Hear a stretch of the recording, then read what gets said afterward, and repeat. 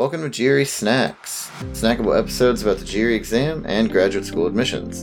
I'm Tyler, founder of Achievable, and we have an affordable GRE course that uses memory-based adaptive learning technology to get you better results in less time. You can try it out for free by visiting achievable.me, and if you like it, be sure to use the code podcast to save 10%. Now, let's get started. Today we've got Lindsay Sage from Sage Admit on the line with us, and Lindsay, if you could just share a little bit about yourself and your company, that would be great. Yes, awesome. Hi, Tyler. I'm so excited to be here today. I'm Lindsay Sage. I'm the founder of Sage Admit, which is a play off my last name. This is a boutique MBA admissions consultancy where I help clients around the world with their applications to business school. I do everything from help them identify a school list to producing great essays to preparing for interviews. My background is in MBA admissions, which allows me to really understand the application. I worked at NYU Stern and prior to that at Columbia University. So I'm based just outside of New York City and I meet my clients remotely. You can find me on my website, www.sageadmit.com, or you can email me at lindsay@sageadmit.com. Fantastic. Yeah, thank you. And so today we're going to be breaking down what is always, I think, something that people get in your position get asked about, the top 7 business schools, right? And they have a name, the M7. Yeah. Can you explain the name? I think it's like Magnificent 7 or Magic 7, but it's the top. Magnificent 7 seems quite conceited. I don't know. It's even worse that like they got together several years ago and we're like, hey, let's just, no matter what the ranking system says, let's just be the best 7 no matter what. Yes. Every school has some version of that, right? Law school is like the T14. So every program has like their top, like we aren't going to move no matter what the ranking is. We are the most elite. Yeah, it's nice if you can be one of those 7 schools, right? To say that, and they all agree. But what are the schools? Let's just make sure that everybody knows, right? So that's Harvard, Stanford, Wharton. And those 3 really sort of pull out from the 7 as, if you sort of asked anyone, what are the top 3 business schools? They're typically going to say Harvard, Stanford, and Wharton. And then there's Columbia, MIT, Sloan, and then the 2 schools in Chicago, University of Chicago Booth and Northwestern Kellogg. Yeah. And those are all fantastic schools. And so, they all kind of have their own little specialties within that, right? Like, I mean, Stanford obviously is a little more specialized towards the technology industry, venture capital industry, things like that. Mm-hmm. I'm not super familiar with a lot of these. I would imagine Wharton is very involved in finance and investment banking. You're doing good. And Northwestern Kellogg, I know, is a good marketing one. You're doing good. These reputations are out there. Yeah. Yeah, I don't know so much about the others specifically. Like, I could guess, but I'd rather not guess. So I'm curious, sort of, just like if you want to run through kind of if there's any reputation or specialty for each of them, right? I mean, I guess like there's Harvard, Columbia, MIT, Chicago. Yeah. So I can just go through each one. I mean, I'll start sort of with Stanford. This is Stanford and Harvard are the most competitive. So we're talking like a less than 5% acceptance rate. It's, sort of just insane. And I think sort of like world over, they're just renowned institutions and sort of just hold this really elite status. Stanford and Harvard more than the others. And then there's this joke that Stanford is where you go if you want to build a company. Harvard is where you go if you want to run a company. And, these are these old stereotypes, but I think there's some truth to a lot of them. Stanford is very entrepreneurial. It's in the Bay. There's tons of money floating around. So if you want to start up, you have an idea, you're going to find investors. These students raise a ton of money for their ideas, and it's because of its location. It's very innovative. It's very tech-centric. There's a lot of resources of the school devoted to that. And like you said, they're also very connected to the investment side of things. So like VCPE is still really big out there.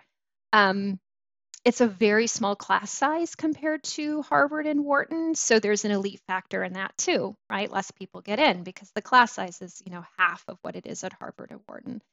I Hmm. do find from an admissions perspective, their admissions is sort of all over the place. Like I can never predict who they're going to take of my clients. So they really want that kind of one of a kind talent. Like we've never seen anyone like this ever before. You've done agritech in India. You're a professional poker player. Like you have this unique X factor that no other application that year had. That's really what they're looking for. That unique lens. Hmm. I can now, you want me to just jump into the next one? Yeah, yeah, Yeah. sorry. So that was very interesting, especially because I don't know a ton of people that went to Stanford GSB, but I Mm, do just know a lot of people that went to Stanford generally. hmm And I agree that Stanford loves to kind of have unique and interesting people. I think that's part of their shtick. Yes, yes, it is. And people that like love to reflect, I think too. So they have like these reflection sessions, their essay is what matters most. So like they really want to get to the root of who you are as a human, and they would say that they're educating leaders not for business but for society. And like I really think that they really believe that. That's in their hearts. Um, so, they want people who are going to change the world. Right. Cool. So then, tell me about Harvard. Yeah, if we just don't mind going down the list, I think it's all Yeah. very interesting. Yeah. So Harvard is this, gold standard business school. Like they're just the very best in business. They have like consistently uh, sort of educated those going on to the Fortune 500 companies. So like, the world's global leaders went to Harvard. They teach completely by a case method. So while most business schools will use cases for courses, just sort of like X happened with this company. Let's learn from that situation. Harvard is 100% case based. So you learn about business by dissecting what's happened in the past, and that's like a really different way of teaching. Sometimes they'll have the companies that they do the case on show up in class. Um, so I'm constantly in awe of them. I think like they even though they've had this really traditional way of business school by keeping to the case method, they just continue to evolve. They're really on the right side of things from an admissions perspective. They're really focused on entering areas of business and industries of business where there isn't, that could, and they're really focused on like ethics and ethics and leadership and diversity and equity and inclusion. And um, both Harvard and Stanford are the only business schools that are need-based. So for most business schools, if you apply and you get into the program, if you were given a scholarship, it's a little harder to get scholarships at a graduate level in general than in college, as you know, Yeah. um, but like for business school, it's pretty hard to get scholarships. If you get it, it's merit-based, meaning based on your test score, based on your GPA, based on the fact that you have something that the schools really want. Harvard and Stanford are need-based, meaning they let you in because they believe that they want you as part of their incoming class, and then they identify how much money you need to go there, and they give you that money. So there's just big pocketbooks at both these schools, but that also adds to that kind of elite factor and adds to that competitiveness for them because everyone wants to be part of that. Right. Well, and frankly, if you're selecting the best possible people or the best possible people who can pay $200,000, it's just Right. going to be a smaller group in the second bucket just by sort of by design, right? There's no way unless everybody that applies can afford it that those two groups would be the same. So Yeah, it gives you more options to pick the best students, which is absolutely. interesting. Globally too, I mean, so you have someone who's coming, like I've definitely had clients, say from West Africa going to Harvard, and it's like they're at the top of their game there, but their salary is nowhere near what their salary would be if they're in New York. So Right. it really has their salary and doesn't have anything to do with their professional trajectory. Right. Yeah. So then tell me about Wharton. University of Pennsylvania Wharton, That's just in right. case people Yeah. don't know. So when, Wharton's like if you're thinking of the top three business schools, usually it's a Harvard, Stanford, Wharton. Like oftentimes for shorthand, if I'm talking to a colleague or a student, I just do HSW. Um, Hmm. And so they have this, really large class size. So they are a little bit less competitive than Harvard or Stanford, which are the most competitive of those three. And they offer this really strong traditional education. Like you said, they historically have been really strong in finance, and I think they sometimes still get that reputation as, even I can go as far as saying like they used to be like that typical bro finance school, like all the jocks Hmm. and the finance types that would go there and get real competitive with each other. But that's not the case at all. They've totally sort of reworked that. And actually, they are the only school this past incoming year and the first ever to do it where they had more women in their incoming class than men. So Hmm. schools over the last few years have definitely seen more representation of women going to business school, but there were more women than men in the Wharton incoming class, which was pretty cool that not only that happened, but that it happened from Wharton because it was, like I said, like this sort of bro-ish kind of feel of a business school. But I feel like anyone I send there will be happy there. It's such a large school. There's such a well-oiled machine. There's so many resources. You could go there with very niche goals and investments, for instance, coming from a background in private equity and be very happy and get the resources you want. You could go there without a LinkedIn profile and being a performer on stage and get the resources you want. So I feel like they just have so much for everybody, um, and really strong business school. Great. Yeah. And then Columbia, which you worked for, I right? did. I didn't work for the business school. I worked for the business school at NYU Stern. I worked for Columbia with Oh, okay. undergrads. They didn't. They actually don't have an undergrad business school. Everyone just majors in economics, and they all go and make a lot of Work on Wall money. Street. Yeah. It But was yeah, always, so Columbia is in the heart of New York City, right? That's one thing that's yeah. unique about it. So I do send a ton of clients there because I'm also New York City based. If you want to be in New York, this is your best option, right? So similar to Wharton, it's a really big traditional business school, top reputation for finance, but really strong in almost everything. Uh, I feel like those people that go to Columbia really want to be in New York City, and that's their reason for going there. So these are the kinds of people that like very urban, always doing a ton of things, busy busy busy, might not have time for you.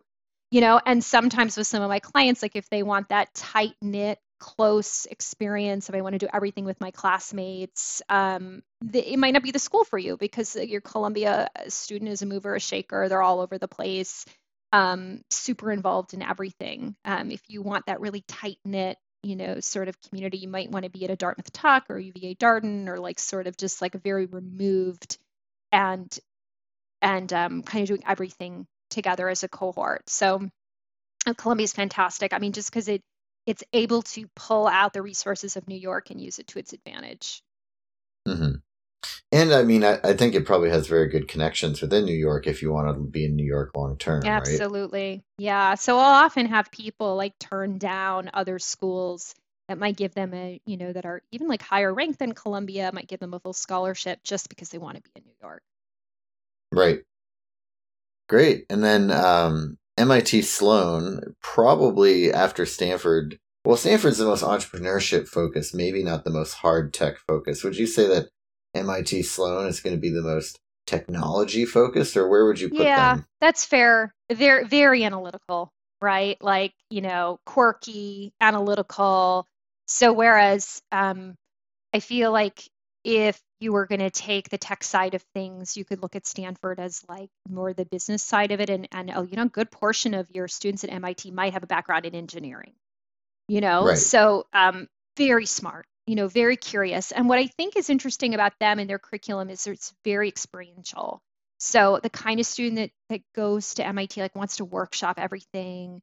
Like, oh, you have an idea, let's workshop it. Let's go into the lab and let's like hands-on figure it out. And um, so there is a big startup culture there, but I would say that the difference with the school, with the type of student that goes there, and I love their students, is that they're really focused on stretching themselves through the process rather than just here's my end goal, I want to get a job at this company. Like they're really people that are so innately curious and wanting to sort of be innovative and change the world, and they don't really care how that's going to look in the end. It's all about the process of getting there.